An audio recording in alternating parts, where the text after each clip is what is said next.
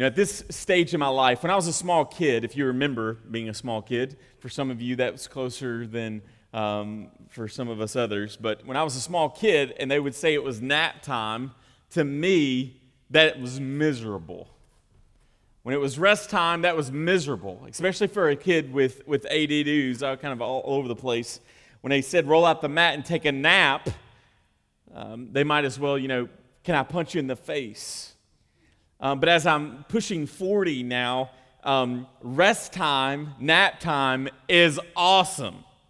It's amazing. Laura and I have a consistent Friday night date night. We have for now 18 years, and believe that it's one of the strengths of our marriage is consistently setting apart time to spend time together, to look each other in the eye and ask deep questions. But sometimes when we have a babysitter, like I know that my parents are going to be watching the kids overnight, we'll have all of these grandiose plans. And by Friday afternoon, we'll look at each other and say, hey, since the kids are going to Nana and Papa's house, let's just go home. Let's go through the drive-thru. Let's go to the house. And let's get in the bed. It's 5 o'clock. Yeah, I know. It's 5 o'clock. And 5 o'clock at the house with no kids is rest time. Okay? We long for those moments of just 10 minutes. I need to sit here for 10 minutes. We long for rest. I mean, what is one of the most common statements that you often hear in our culture nowadays? I'm tired. I'm tired. What have you been doing? Well, I'm just got a lot going on. I'm busy, and I'm really tired. I need some rest. Well, Jesus continues his ministry throughout the book of Matthew and throughout even today, and we're learning what it means to be citizens in the King's kingdom. And today we're going to talk about ultimate rest, eternal rest, that is only found in the person and work of Jesus. In verses 20 through 24, Jesus, again, he sent out these disciples. They're going to these cities. And if you remember back in chapter 9 or 10, wherever it was, that Jesus, when he sends them out, he tells them that you're going to come to some places and they're going to reject you.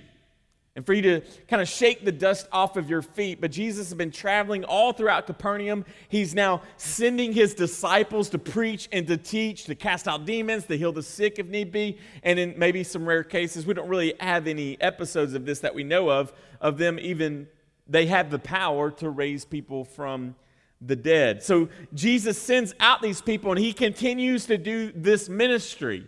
And in every crowd, including this one, I imagine that there are people who are desperately following after Jesus. They're disciples of Jesus. They love Jesus. They follow after Jesus. They're treating Jesus like the king that he is. All of their hope and security is found in the person and work of Jesus. And yet, there are also people who are just kind of intrigued with Christianity. They think it's a good way to raise their children. They think it's a good social club for them. Maybe they don't have any friends, and the church is a welcoming place where they can make some of those. So there are people who absorb who Jesus is, and yet there are people in those same seats or same cities who are rejecting Jesus. In those first verses, 20 through 24, Jesus, calls out these woes. And what is a woe? He's rebuking these cities. He's traveling around, he's healing, he's doing all these miraculous signs, and he's rebuking them. And the Bible tells us here, and if you have your own Bible and you want to underline or circle that, it says, why does he rebuke them? They did not repent. See, all the miracles, all the signs and wonders are essentially fulfillment of the Old Testament scripture that one day when the Messiah comes, you will know that he is the Messiah because he does all of these things. And so one of Matthew's text, context, and purposes and themes in writing was to make sure that Jews understand that Jesus is the foretold Messiah of the Old Testament. So that's why Jesus does all of these things. And so he's traveling around, he's fulfilling all of these prophecies, and yet the people are not repenting. They're not worshiping him as king. They're not trusting him as Messiah and as Lord. And they are not repenting. So Jesus is saying, man, I rebuke you. Woe to you. He's instilling warnings to these groups of people. He even goes on, as we read in the Old Testament, there's these two cities, Sodom and Gomorrah, that Jesus or God destroys because of their unfaithfulness and unwillingness to repent. And they were kind of these, known places. Like when I say Vegas, we kind of get this idea of these cities immediately that come to our minds. And Jesus tells these cities, and this would have been extremely offensive to these people that were listening this day. He tells them that if I would have shown up to Sodom and it would have done all of these miracles, guess what Sodom would have done? They would have repented. Like Sodom would still exist. Did you know that archaeologists cannot even find where Sodom is? It is that destroyed. Okay? And yet Jesus steps onto the scene and he said, if they would have saw me healing the blind man, if they would have seen me calling the lame to walk, the blind to see, the dead person to be resurrected, they would have repented. So woe to you, people who see the works of God through the Messiah and do not turn and follow after him. In verse 25, he continues, after this rebuke, he goes into praying. It's kind of an odd transition that Jesus makes. What does he say? Then he began to denounce the cities, that's what I just talked about. In verse 25, at that time Jesus declared, I thank you, Father, Lord, of heaven and earth, that you have hidden these things from the wise and understanding and revealed them to little children. Yes, Father, for such was your gracious will. So after this rebuke, you're like, you need to repent. This is warning, warning, warning, warning, warning, warning. Thank you, God, for giving this wisdom, not to the earthly wise and those who understand, but thank you for giving this to the children. He even goes as far as to say this, you've hidden it from the wise. You've hidden it from those who understand. When Jesus is talking here, he's not just simply saying that children can be saved and adults can't, but it's a symbolic picture that he's painting for us. When we think about the wise, God is saying, Jesus is saying through the power of the Holy Spirit, have hidden the mysteries of the gospel from the wise and the understanding. Earthly wisdom has a tendency to lead to pride and arrogance. Yet we're too smart for this God thing. We're too smart for creation. Science has become the probably leading religion in the world. And the smarter people have a tendency to get, I'm not even talking about people with degrees, but just this kind of, we know we've been enlightened. We are children of the Enlightenment. And it has affected American culture probably more than any other place on the planet. We think that we have gained some sort of knowledge. We are self-sufficient. He's saying, you have hidden it. You have hidden the Gospels, the truth and the mysteries of the Gospel. You have hidden those things from those who would seem to be independent and self-sufficient. He contrasts that to what? To a child. But I have given it to children and revealed them to little children. What is Jesus saying here? Jesus is saying, think of the baby. Think of a small, newborn baby. And that baby comes into the world, and it can barely open up its eyes. It knows absolutely nothing. It is what? Completely dependent upon its parents. It is helpless. And so Jesus is saying it is not the independent and the self-sufficient who understands the mysteries of the gospel. And it is those who are humble, that are dependent, that are helpless. They're completely and utterly dependent on God to do something inside of their lives. And Jesus thanks God for this. Proverbs 3:34, does it not tell us that God opposes the proud but gives grace to the humble? See, there are these group of people, there are these cities, they've seen all of these majestic things that God has done, and yet they do not repent. They think they know better. They think they know this guy from Nazareth cannot be the Messiah, and yet there are people, the poor, the oppressed, the children, the completely dependent on someone else, the helpless, the humble. He does not give this grace to the proud. He does not give this grace to those who think they can save themselves. No, he gives grace to the lowly. He gives grace to the humble. In verse 26, let's read it. Yes, Father, for such was your gracious will. Your gracious will. Man, this statement alone and this realization, if you're a believer in this room, I want you to know is because God has decided to show mercy upon you. This to drive us to humility. He's contrasting two things. You have the arrogant, you have the proud, the self-sufficient, the self-righteous. I can work my way to God. And over here you have a group of people who are completely and utterly dependent upon God. And this is driving them even more toward humility. Notice this hiding it is not done in anger. It is not done in malice. It is his gracious will. It is not his mean will. It is his gracious will. But when you start talking about, especially in American culture, the will of God trumping the will of man, you will see anything rile up more in people than their knowledge, their understanding, their dependence when we start talking about the gracious will of God. And immediately, one of the things that they'll say is, well, doesn't it just mean that God is mean? That doesn't sound very loving. And yet, it is his gracious will. Those of us who have been humbled by the reality of who we are apart from Christ are in a humbled state, and this is unmerited favor.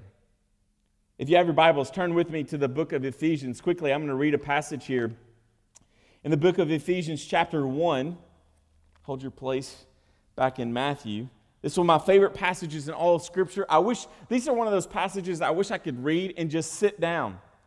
But we have a tendency, because we know it so well, just to kind of glass over it. But it says in Ephesians chapter 1, blessed be the God and Father of our Lord Jesus Christ, who has blessed us in Christ with every spiritual blessing in the heavenly places, even as he chose us in him before the foundation of the world, that we should be holy and blameless before him. In love, he predestined us as adoption, as sons through Jesus Christ, according to the purpose of his will. Whose will? His will. To the praise of his glorious grace, with which he has blessed us in the beloved. In him we have redemption through his blood, the forgiveness of our trespasses according to the riches of his grace, which he lavished upon us in all wisdom and insight, making known to us the very mystery of his will according to his purpose, which he set forth in Christ as a plan for the fullness of time, to unite all things to him, things in heaven and on things on earth.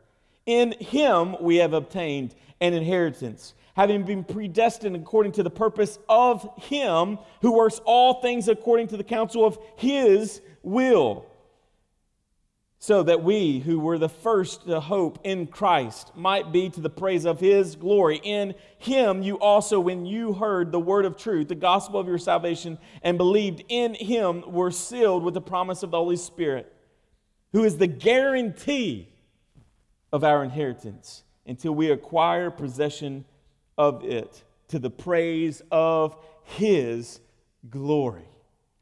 At the center of that passage it's God. At the center of the passage is Jesus. At the center of the passage is the Holy Spirit. It is according to his will, his purpose, his freedom as king, as creator of all things, to do with us and with this world as he so pleases. And so this drives us not toward arrogance, but it drives us toward humility. The only way into the kingdom is through complete dependence on God through Jesus by the power of the Holy Spirit to do the work inside of you and I. Is this not what we covered when we started talking about the Sermon on the Mount? Is this lowly? Blessed are the poor in spirit, for theirs is the kingdom of God.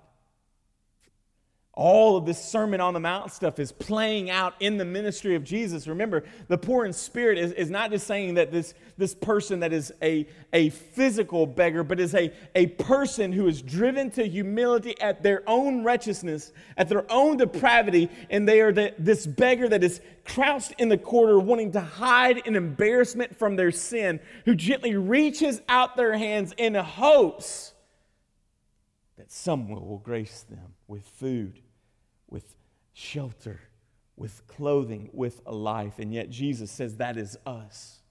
That is us. We are driven to this humble state. Blessed are the poor. Approved are the poor. Approved are the humble. In verse 27, it reads, all things have been handed over to me by the Father, and no one knows the Son except for the Father, and no one knows the Father except the Son, and anyone to whom the Son chooses to reveal him.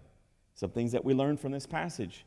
No one knows the Father, or the Son, no one knows the Son in the depths of all ways like the Father.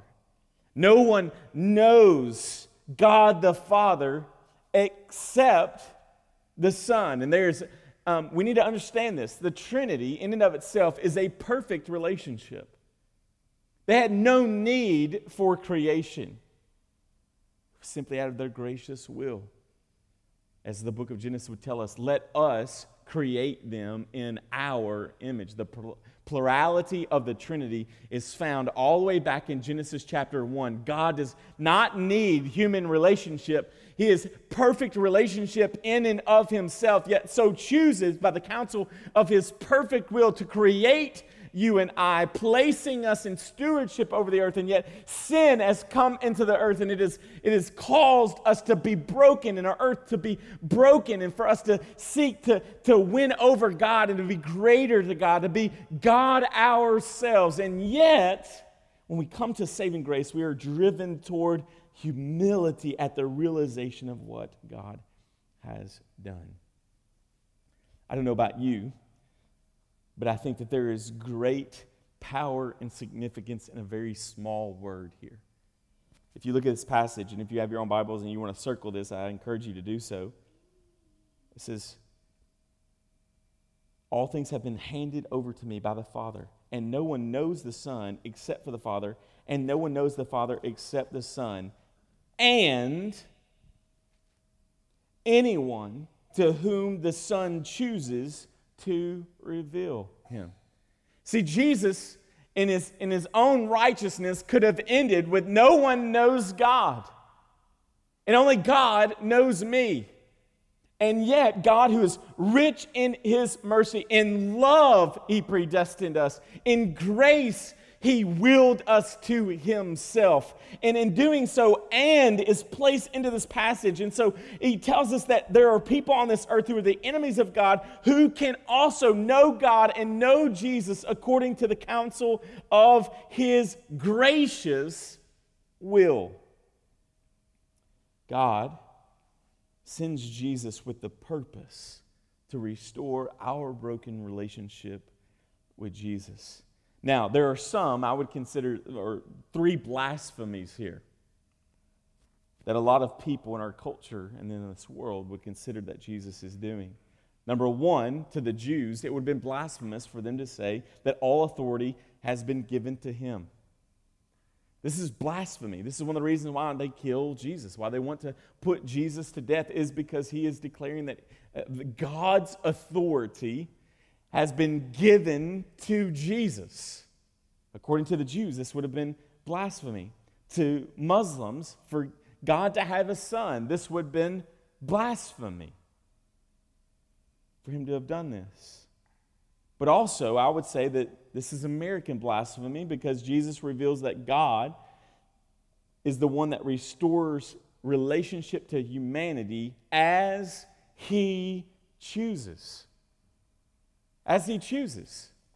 In the words of J.C. Ryle, nothing will stir up the angst of man. This is paraphrased, but nothing stirs up or gets people riled up more, I would say, especially in American culture, than the idea that God is sovereign. Yesterday, I was talking to one of my pastor friends here in town, and he said his wife was at a Bible study in town. There's some discourse taking place in this community Bible study because someone had been preaching, or they were doing a Bible study this week on election and God's will and all these sorts of things. And this lady was raised Church of Christ, and she just absolutely flipped her gourd. She was appalled, they said, and used those terms. I'm appalled at this. Nothing will cause a person, I know, because when I became a Christian and I began to read texts like this, I became extremely angry at God. This cannot be true. This means that I'm not in as much control as I thought that I was. This cannot be true. Instead of seeing it as the only way, as the most gracious way, that if it is not this, then all of us will end up in hell. And yet, Scripture over and over and over and over and over, from Genesis to the book of Revelation, sees this as the beauty of the gospel is that God has done it. It is Him. It is for Him and by Him. To remove sovereign grace from the gospel is to remove all the good news from the gospel. If we take sovereign grace out of the gospel, then that means I've got to bring something to this. That I've got to will up something within myself to offer God. That God isn't sovereign, controlling, but I partner with God, and we're Batman and I'm Robin. We partner together to accomplish this salvific work. And yet, that is not in the Scripture. That removes the good news. The good news is that God does this in His gracious hand. And the reality that my life is not in my hands. I want you to know, in America where it says, kind of take up your straps, your boots, kind of get gritty, work harder, dive into it more desperately than you ever have before, and that's what causes change. The true freedom, brothers and sisters, comes in the reality that my life is not in my hands. Guess what? When God chooses, we come. When God chooses, we come. In John chapter 6, verse 37, all that the Father gives me will come to me, and whoever comes to me, I will never cast out. Brothers and sisters, this is great news. There should be rejoicing in this house today. If you truly are a follower of Jesus, I want you to know it is because God Almighty has seen you in your humble state and has called you out of your self-righteousness, out of your self-promotion, out of your self-ability to create religion, to try to save yourself and to be the God of your own world. God has called you out of that graciously and humbly, as we often say here at Mission, is not that there are people in hell, but that the bigger question, the deeper question, more kindness question is why would God allow anyone to come into heaven? And it is because of His gracious will. See, I don't know about you, but my choices are finicky. My choices are finicky. If it's all up to me and my will and my choice, then I can quickly unchoose depending on my circumstances. And yet, what are we reminded of in John? All who God calls, all that the Father has given. I mean, think about that for a moment. If you're in Jesus, it is because God gave you to Him. Let that sink in for a moment. Your identity, my identity, if we're in Jesus, is completely changed. Therefore, we serve, as we're learning about in our MCs. Therefore, we're disciples, as we're learning about through Saturate. Therefore, we are family. Why? Because of our identity is completely different. And why? It's because God snatched you out of the hell that you deserved and gave you to the hands of Jesus. And please don't tell me that Jesus has a terrible grip. Because if Jesus has got you, he's got you. He's the author and the finisher of your faith. I don't know why we get so, well, I don't want him to be the author. If he's not the author, then hell-bound are you. And I call you to repentance. Call you to trust in Jesus today than your own desires and your own will. Brothers and sisters who come from this perspective, I want you to notice something, though. Jesus states this prayer, but it is an introduction to what? Evangelism. Jesus gives a reminder of sovereign grace. And then does what? Verses 28 and 29. Come to me, all who labor and are heavy laden, and I will give you rest. Take my yoke upon you and learn from me, for I am gentle and lowly in heart, and you will find rest for your souls. For my yoke is easy and my burden is light.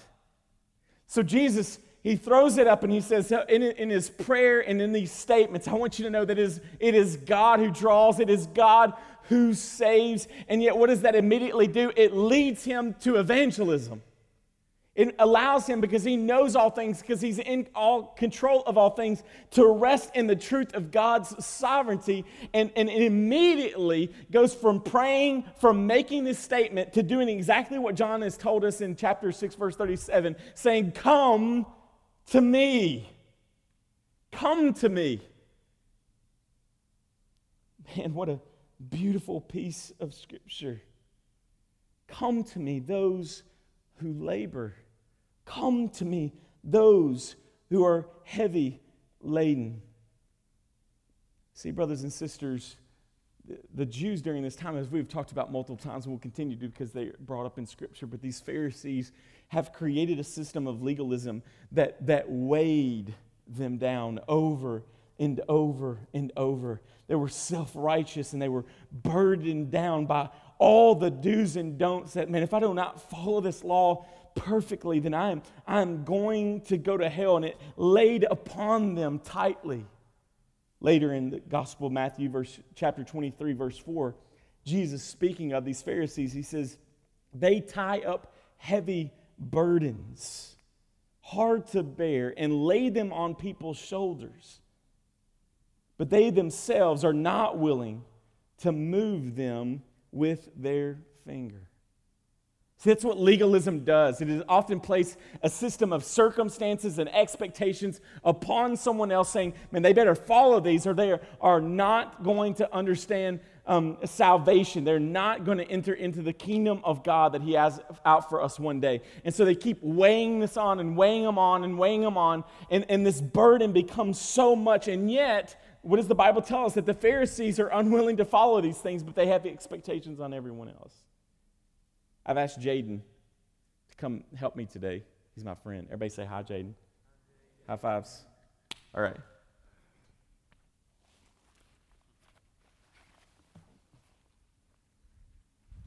All right, big boy. Put that on. Is that heavy? Yeah. So the outside would look at these people who were supposed to be like children before God.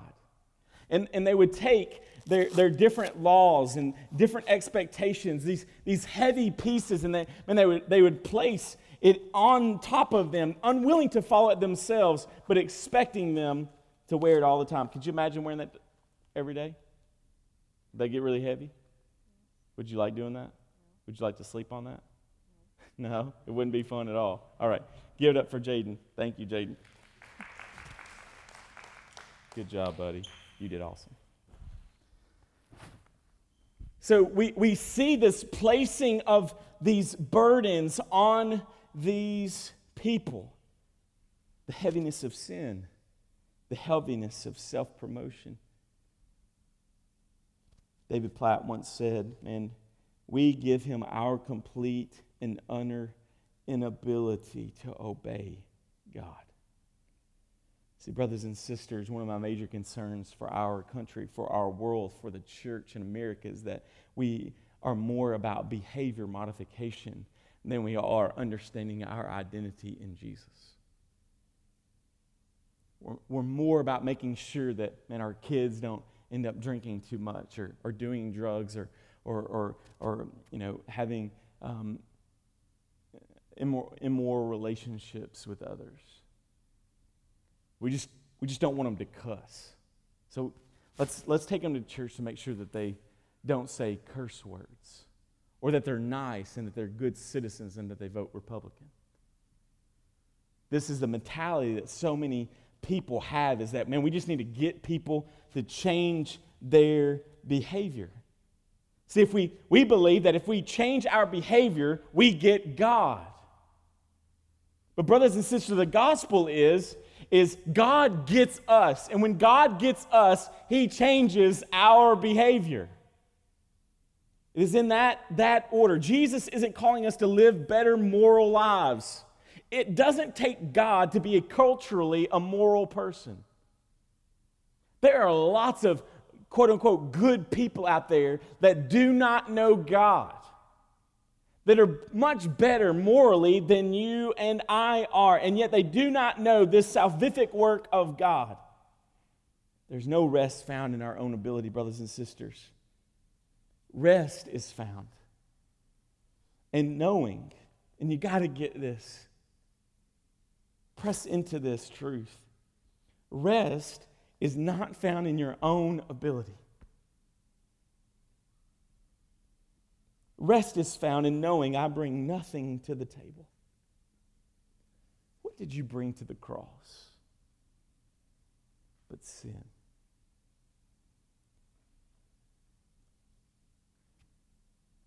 Sin. Brothers and sisters, this is the true freedom found inside of Christian life. Now, I know anytime that we start talking about this, people are like, well, you're just saying people go live any way they want to. I'm not saying that, because here's what I know about the gospel and the rest of the scripture that we have is those whom God has truly saved, guess what? They work. They live in the person and work of Jesus, and he is constantly sanctifying their lives and removing. That's a lifelong process, and to the point of glorification where he either comes to get his bride or he takes us to himself. And in that process, though, it is a slow-moving process, but the freedom that, man, I can't will this enough to get myself better. I can't will this enough to get myself in a salvation. If I'm struggling with this sin, I just can't grit and bear it enough and come up with my own strength within me. No, our strength is only found in Jesus. I brought nothing to the salvation table. If anything, I'm pushing away from the table. I don't want to eat that. And yet, God, rich in his mercy, calls me. And when he calls me, son,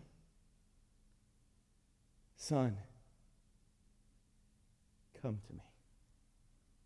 See, when Jesus changes my identity from sinner, from enemy, from wretched, from having the inability, when he changes my identity from those things to son, then that changes everything. That's where true freedom is found. In the words of Martin Luther, he said this: here's the bottom line.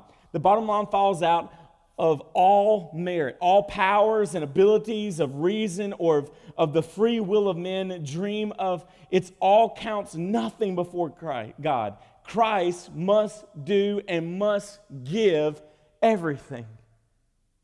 In this room tonight, if you are a brother and sister in Christ, if you have been saved, I want you to know that it is because it's not because you got the perfect prayer down. It is not because you've been to church enough times and that God is finally impressed with you. It's not that you didn't have anything to drink this week. It's not that you didn't do drugs this week. It's not that you didn't struggle with pornography this week. No, it is because God did everything to bring you to this place, to bring you to the knowledge of who he is. He goes on here and uses a very common illustration for these people, the illustration of a yoke.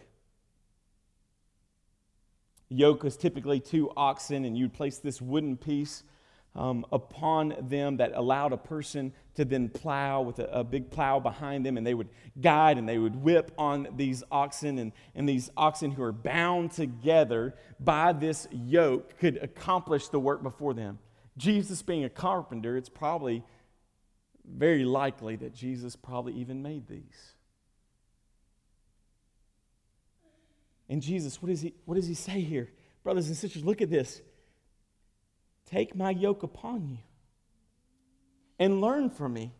For I am gentle and lowly in heart, and you will find rest. For my yoke is easy and my burden is light. This yoke is very different than the weight that the Pharisees have placed amongst the people.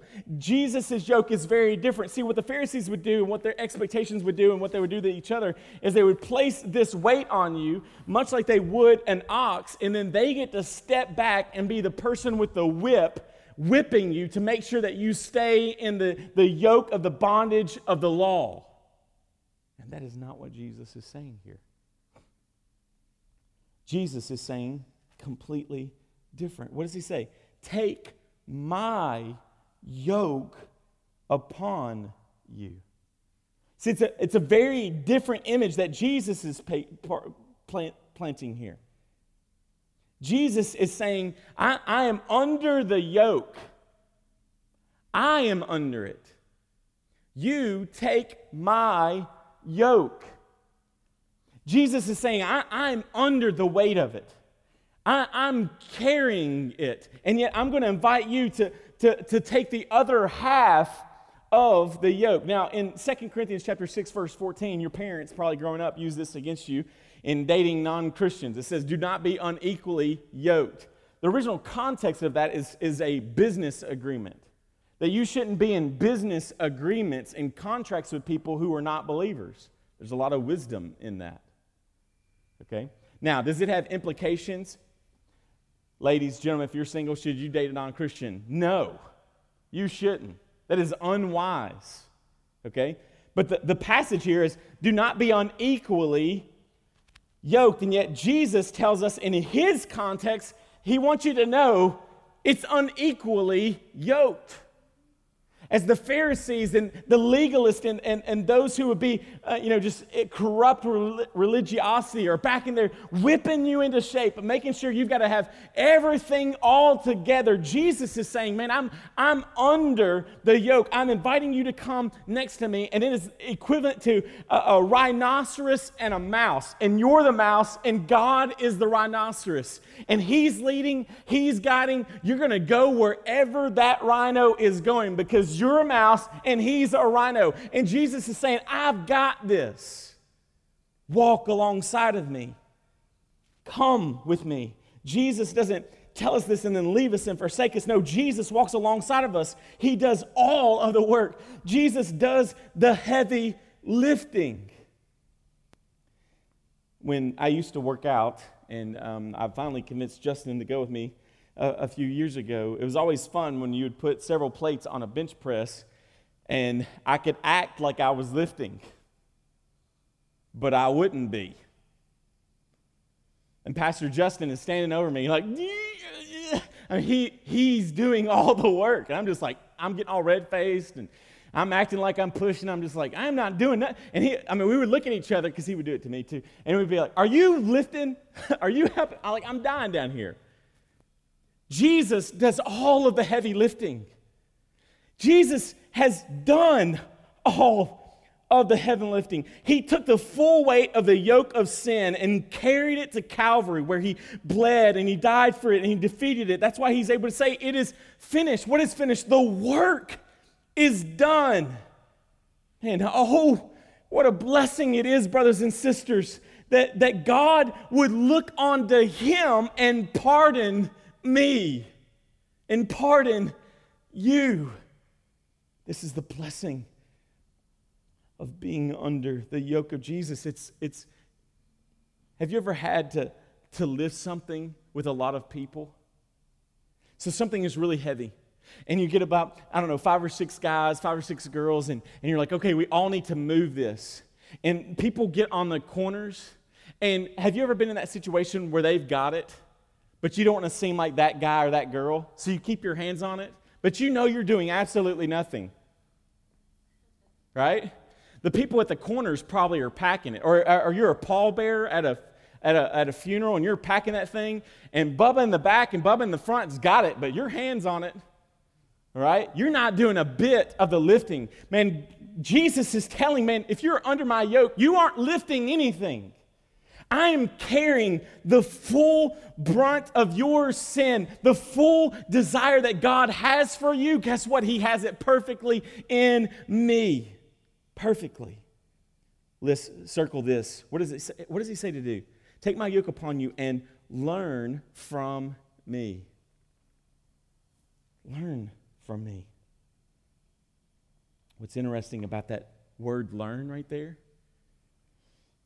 It's a compared word to the same word that we get the word disciple. See, I want you to get this. One of the best pictures of discipleship is being right next to Jesus. That's what discipleship is. It is not simply the transfer of information, but it's intimacy. Man, why do I push us wanting to know God's word? Why is biblical ignorance no more cool? It's because it's in direct reflection of, man, I want you to know God's word because I want you to know who Jesus is. Not the American Jesus, not the African Jesus. What is the biblical Jesus? Who does he declare that he is? And when you realize, you understand that yoke gets lighter and lighter and lighter and lighter because why? You're intimate with him. You are close with Jesus. And he tells us this. He's not just that we are passive in this, but that we're pressing into this understanding. He's saying, learn from me. Learn from me. Learn from me and you will find rest. Do you get that? Be discipled by me. Learn from me. Walk with me. Wherever I go, you go. That's discipleship. It's not, God, I'm going this way. Why don't you go with me? No, that's not discipleship. That's you trying to be God over God. Discipleship is you walking where he leads, I will follow. It is walking alongside of him. So learn from me, know me, and you will find rest. Think about that paradox for a moment. College students, November's coming, in case you didn't know that. November for a college student is terrible. You hadn't done anything, and November comes, and you got like 7 tests, 8 papers. And I teach college freshmen at Western, and I mean, they are freaking. I walk in the first day, and I write on the board, November is coming, and they have no idea what I'm talking about. I'm like, November is coming. Ask upperclassmen. November is coming, and they don't have a clue. And they're walking in. I mean, they've got more free time than they've ever had in their entire life. And college students, freshmen will come out of class, I'm so tired. I stayed up all night watching Netflix and trying to write a paper. I got a test today I haven't studied for. I'm so tired. I just don't know I can't manage this time. And the food here, I'm eating the same thing. Chick-fil-A, fresh foods, Steak and Shake. I mean, where's that place we go? Popeyes or whatever it is on campus. I mean, you've got all this food. You've got all this free time. I'm so tired. I'm just wore out. I'm stressed out. I need to die. All right? You think that's not a sermon illustration. That's true. Okay? If you want to find rest, go study. That's what Jesus says. Please hear me. I am not anti-vacation, but vacation isn't your answer. It's not your answer. I typically need vacation from my vacation. Okay? Guess what? What do you run to when you're most tired? Flip on the television. That's what Sundays are Sunday fun day at the baker's house. You know what my Sunday afternoon usually consists of? You know, I've worked a full day practically by the time you've wakened. And so in some way, I think that I've earned rest. You know what rest looks like? Me in my pajamas, sitting in my recliner, watching television until about 10 o'clock. That's the Lord's day. That's rest. For some of you, you try to find rest in a bottle. You try to find rest in a drug. You try to find rest in a fantasy world that you've created in playing games or in pornography. You try to find rest in a hobby. Try to find rest in playing golf, rest in hunting for me, rest in reading fantasy books. You try to find rest in your relationship with your wife, or rest in your relationship with your husband, or finding rest and expectation in your children. And it's like, man, immediately when you're tired, what do you run to? Why do we not run to His Word? He doesn't say you'll find rest in all those other things, brothers and sisters. He says what? You will find rest in me. When it gets really tough and temptation begins to arise, I don't know about you, but I'm not a perfect person. Temptation arises in my life. And yet, Jesus is saying, man, you want to find rest, you won't find it in those things. You will only find rest in me. What you need is not another vacation. What you need is not another opportunity to read your favorite fantasy book or to watch your favorite television show. That's not ultimately what I need, man. What I ultimately need is to spend some time with Jesus, to be desperate for Him, to find rest and security for my wailing. I don't know, is anybody else really stressed out? Is anybody oppressed? Does anybody struggle with depression, anxiety, any of those sorts of things of just life in general? Man, if you want your kids to get Jesus and you want to be a better parent toward them, then don't run to simply a parenting book. Run to your prayer closet. Get on your knees before God. Get into His Word. Study, Lord Jesus, help me to be not a passive dad, but a person that reflects You as You pursue me. May I pursue my kids. May I pursue my wife. May I find my rest and hope, not in that all the things are happening according to plan, but that all things are happening according to Your plans. Because see, man, I'm type A about a lot of things in my life, to the point where it's debilitating when things aren't going right. And you know what that's a reflection of? My rest isn't in Jesus. My rest, I'm trying to rest in my own accomplishment and ability to control the situation. Because I like that. I should have been military, I'm telling you. Do this, or you're going to jail. Do this or you're kicked out. That's my nature, is to be that way. And God, through pastoring, through parenting, through being a volunteer, through teaching, being a husband, being a dad, is teaching me. And I think He does it on purpose. I really do. He causes things to be difficult. Why? To teach me that my identity is not found in my own ability. It's not found in my own skill set. My identity is found in the person and work of Jesus. All right, let's wrap it up. Jesus is saying, rest in me, you will find peace with God. Rest is found in the labor of love in Christ. Rest comes from seeking the kingdom of God and His righteousness. Rest comes in saying, Thy kingdom come, Thy will be done on earth as it is in heaven. Not only does He reveal the Father to whom He wills, but He walks with them. He enables them for obedience. He causes humility in us. I don't know about you, brothers and sisters, but the older I get in my relationship with Jesus, the more humble I become toward it at the realization of what He did. Because I realize how deplorable I am. That realization and rest comes at the realization that we can do nothing apart from Christ Jesus. This is the only part in Scripture where Jesus reveals His heart to us. Did you know that? And what does He say about His heart? I am gentle and lowly. What does lowly mean there? I'm humble.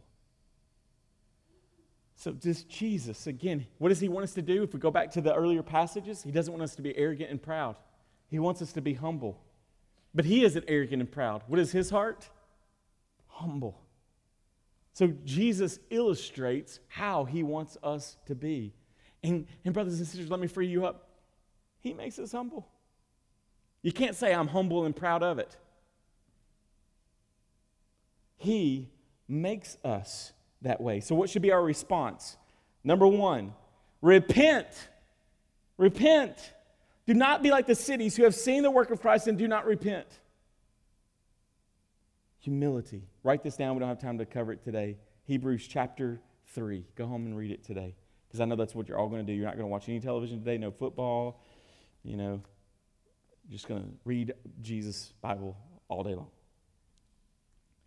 Hebrews chapter 3, talking about rest, that it cannot be found in the non-believer. Rest is only found in the believers.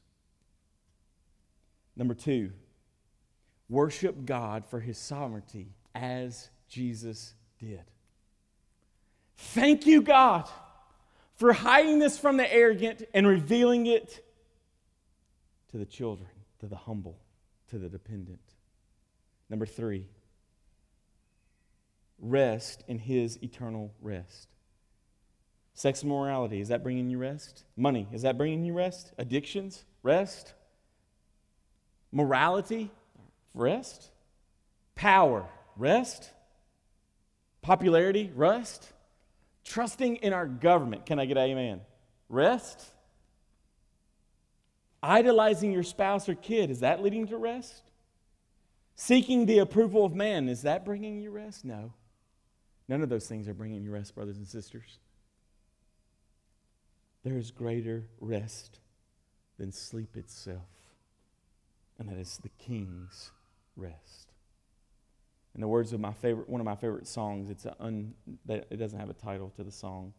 A lot of people call it "Come to Jesus," but this is the first verse. It says this: "Weak and wounded sinner, lost and left to die, oh, raise your head, for love is passing by. Come to Jesus. Come to Jesus. Come to Jesus and live." Let's pray.